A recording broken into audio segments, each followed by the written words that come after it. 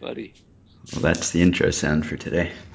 Ah, Good morning, and welcome to episode 117 of Effectively Wild, the Baseball Prospectus Daily Podcast.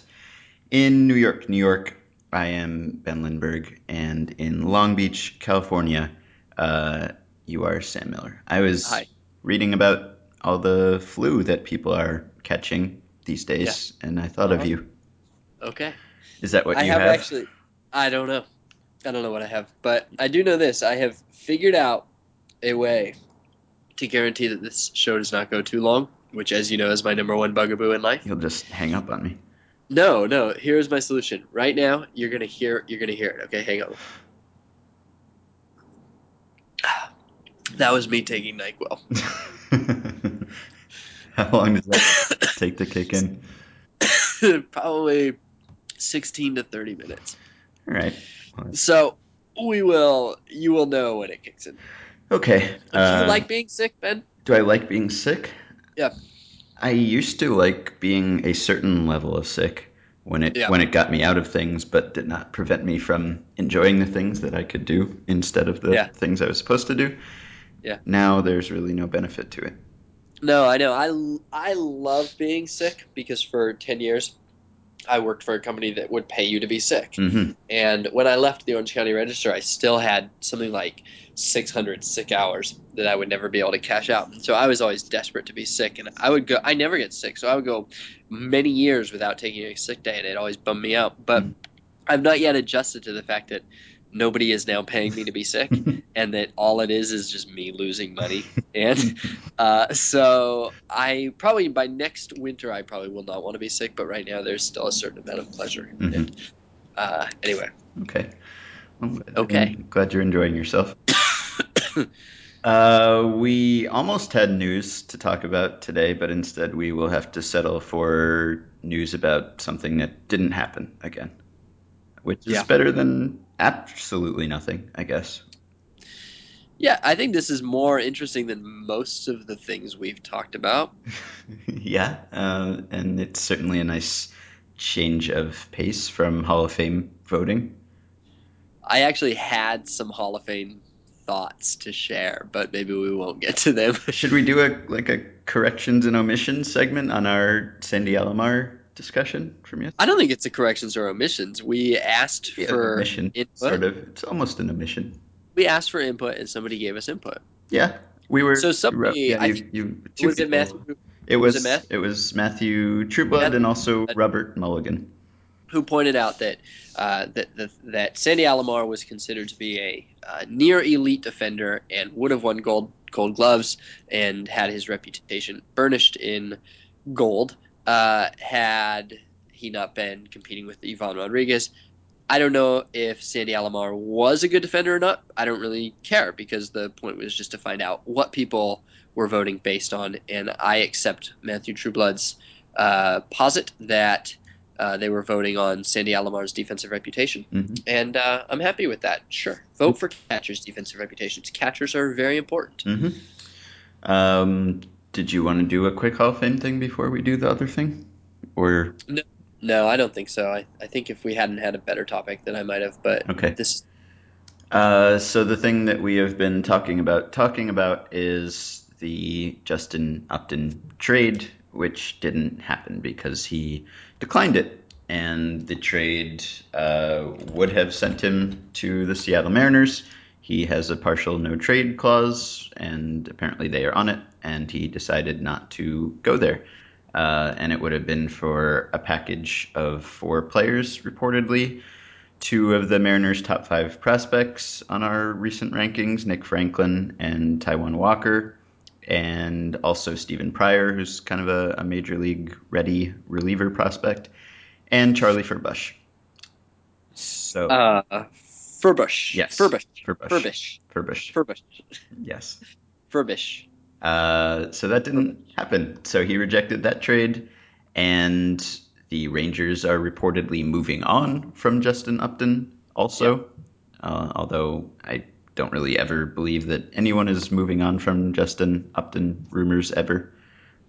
Yeah, but don't you sort of feel like, I mean, you wrote the piece about Justin Upton's place on the trade market earlier this offseason and what it means. But don't you sort of feel like at this point, even if the Diamondbacks were just sort of bluffing or floating ideas or fishing, at this point, don't you sort of feel like now they don't have a choice? I mean, can they really go into the season with Justin Upton at this point? I mean, Yeah.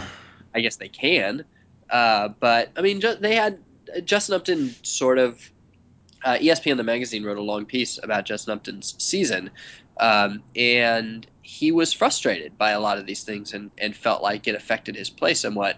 And so certainly he would be exponentially more frustrated now that he has literally been traded away Hmm. and then forced back to the team that didn't want him. Hmm. So in a way, it feels like the Diamondbacks have just like maybe. I mean, they haven't lost all leverage. They have the player everybody wants, and they have. I mean, whatever trade they make, they have the best player in that trade. Hmm. But they have lost. It seems to me a lot of leverage. This could not probably have gone a lot worse for them. Yeah, I guess there's some truth to that. Definitely. I don't know how much. I mean, certainly he must feel unwanted at this point. It's pretty clear that they are trying to trade him actively and have been for some time, and are trying harder than ever apparently. So yeah, you would think that would maybe affect his motivation to some extent. Clearly, I mean, it seems likely that he doesn't have much of a future with the team, whether he's traded now or later. It seems inevitable. Yeah, when we talk about players who are uh, I am already blanking on the word. The NyQuil might be quick kicking. What do they call that Talk when faster. can't be traded? Untouchable. Yeah. When we talk about players who are Oh wait, untradeable, there was another unreachable also. yes, or unreachable. Yeah. Part of what might go into that is the idea that you don't put the guy up. You don't even listen to the guy because if the odds are that a trade is not going to happen, or even if the possibility is that a trade is not going to happen, you don't want it getting out that you were listening to offers for him, right?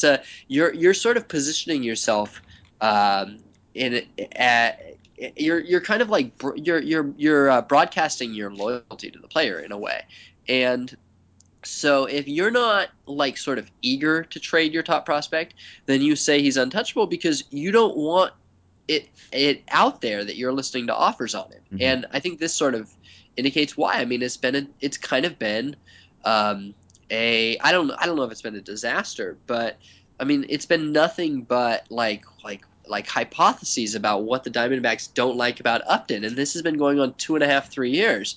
And that's or I guess 1.5, 2 years at least. That's a kind of a terrible thing to have going on between you and your franchise player. Hmm. And so yeah, so it just got worse today. So I guess maybe that's why people broadcast the idea of untouchability, even if it's not technically true. If I mean, what's to gain from listening, unless you think that there's really a coup out there for you to get? Hmm. Yeah, that's one of the things that I wrote about in that article is that I did not read the article. well, it's out of date now anyway. But I wrote about the fact that Kevin Towers just seems to be the rare GM who will just always give you a quote about what he's doing or what he's thinking.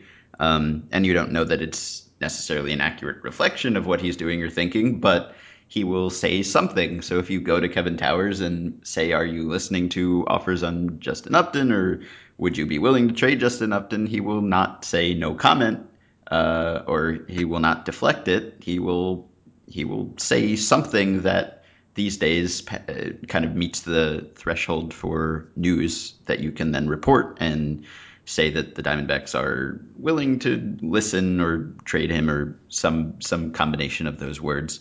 And so that's kind of why it kept coming up over and over and over again, because periodically someone would go to Kevin Towers and ask if he was thinking about trading Justin Upton, and he would admit that it was something he was considering at least or open to, and then we'd have a new round of Upton rumors, regardless of whether there was really any fire behind the smoke, although clearly now there is. Justin Upton has the most random no trade list ever. Because most players, their no trade list is the teams that they think they're going to get traded. Because all a no trade clause basically is leverage. And so you know if you do get traded to that team, you want to be able to use that no trade clause to leverage a lengthy extension or something like that. Hmm. And Justin Upton's is like the Red Sox, so that fits, and the Cubs, so that fits, and the Mariners, who he just apparently hates. I mean, it was weird because nobody seems to be talking about the possibility that this trade is going to happen at this point. It was like, oh, he rejected it. He hates Seattle. Normally, what happens is you reject it, and then there's 2 days where they negotiate, and then there's a 3 year extension tacked on to the end of his contract. But I guess Justin Upton doesn't want to sign a 3 year extension because he hates Seattle.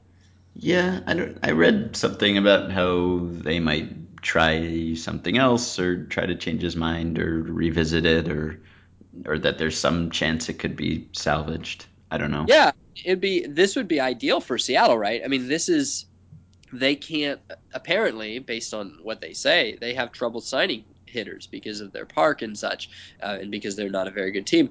But they have the money to spend. They desperately want a big offensive bat, and so Upton is both They, like they've he tried to is get everyone this winter they and have failed so far. Josh that's Hamilton and Nick Swisher and Mike, exactly. yeah. So not only is Upton valuable because he's a guy who's signed for 3 years at a below market rate, and everybody would love to have Justin Upton at those terms, but like they're the rare team that would actually like want to extend him. But the thing is, like Upton is going to hit free agency at 26 or 27. So he probably does. I mean, he's probably not really that eager to sign an extension. What leverage do you have over him? Hmm. He wants to hit free agency. I mean, imagine the deal that Upton's going to get. If he has any sort of a year in his walk year, Hmm. imagine the deal that he's going to get. Hmm. Yeah, it's pretty rare for a player to become a free agent when he's just sort of entering his prime, and when that Yeah. does happen, And that's when you see the massive deals. exactly. And a guy with the pedigree of a number one overall pick, I mean, basically, it hasn't happened since A-Rod. Yeah. Hmm. And he's got what? He has 3 seasons left, and he is 25. So there's basically no leverage that the Mariners have to make this trade happen. So I guess that's why nobody. I mean, like, yeah, Rosenthal mentioned that it could still happen in the original piece, but it just seems like everybody instantly moved on. That there's not like a countdown clock going at MLB trade rumors. It's just like, oh, he rejected it, and now the Hmm. Rangers don't have to neither, and so now we move on to the Braves, whatever. Yeah, and the Rangers seemed like a good fit and a good match, and now maybe they're not. Yeah, Yeah. So and so I wonder whether they will get stuck with him and it will be awkward. yeah. Well, they won't have trouble moving him. They'll just have trouble moving him for a better package than they almost just got, and maybe than they would prefer to get. What do you think about the package? I mean, who would have won this trade? What would we be saying if this trade had happened? Well, I would be passing the buck to our prospect people, partially, No, to, guy. yeah, Every one of those. yeah. Well, I was trying to think of, I don't know, comparing it to previous deals this offseason. I mean, I guess it seems like a decent deal. I mean, when people were saying that the Mariners were talking to the Marlins about Stanton, um, they were saying that maybe there would be 3 of their top 5 prospects or whatever, and this is 2 of their top 5 prospects plus a couple of useful pieces that are ready right now, and that seems pretty good for a guy who, I mean, he's signed at a reasonable rate, certainly, especially in 2013, but not a tremendous amount of surplus value after that. I guess he'll be making 14 and a quarter, 14 and a half the next 2 years after that, and I don't know. He's been up and down and inconsistent, and there is all the stuff that we don't really know about why Arizona might want to trade him. So it seems like a pretty good package to get back, I would think.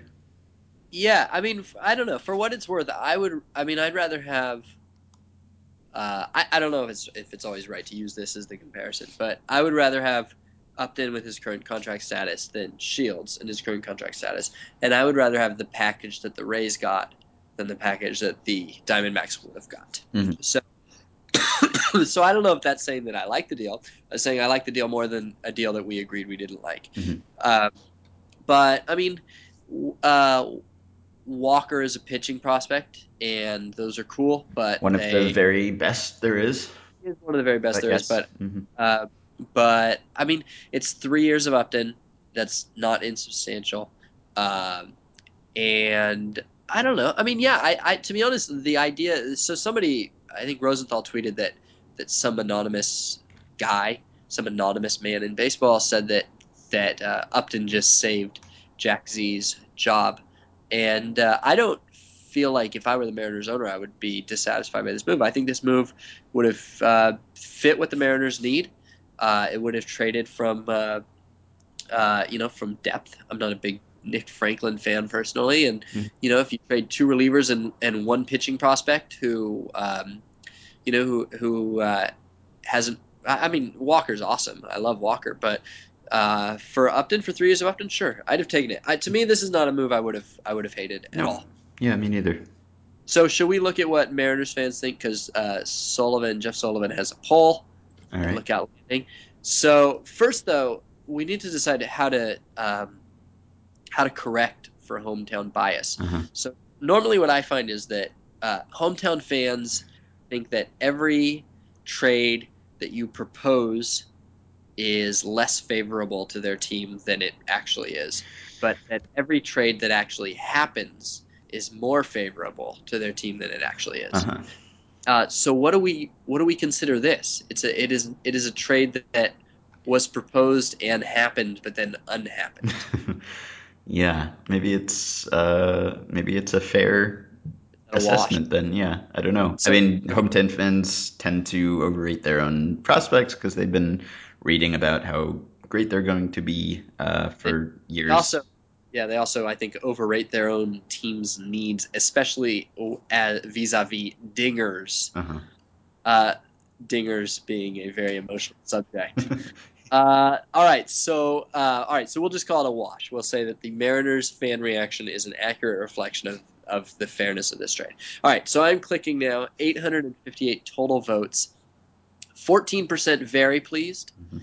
10% very displeased. Mhm. So that's a slight edge on the extremes. 37% somewhat pleased and 22% somewhat displeased. So that's a fairly large edge. Mhm. And 15% neutral. So apparently this would have been a moderately but decisively good move for the Mariners had it happened. Or a popular move, at I least feel. for them. Yeah, I think it would have been, especially if you consider the fact that, I mean, if you look at it from the perspective that they know Upton has the no trade clause, they know Upton's going to want to negotiate something. Uh, if and they probably want to negotiate something. Like if they have to give him 5 years more and $100 million more, even 3 years into the future, I bet they'd be thrilled with that. That would be great for them, right? I mean, to Mhm. get Upton for 8 years and $130 million Mhm. would probably be swell. So they probably were thinking that that was the outcome if this were to happen.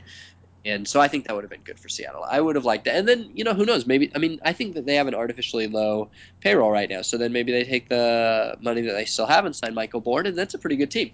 Yeah, he'd be a good fit for them. Mhm. And it's interesting that the anonymous baseball person said that thing about Jack Z because I've heard or I've read the same sort of thing about how there's pressure on him to win now, and I guess we even maybe talked about how there's pressure on him to win now, and presumably adding Upton would have made it more likely that they would win now, and maybe that could have saved his job. Who knows? I don't actually know that his job is in that much jeopardy, but if it is, um, I guess that would have helped. I quit. Yeah. I'm done. Okay. Well, we made it before you passed out. So you will rest and recuperate over the weekend, and we will come back at full strength on Monday. Email us your questions at podcast@baseballprospectus.com.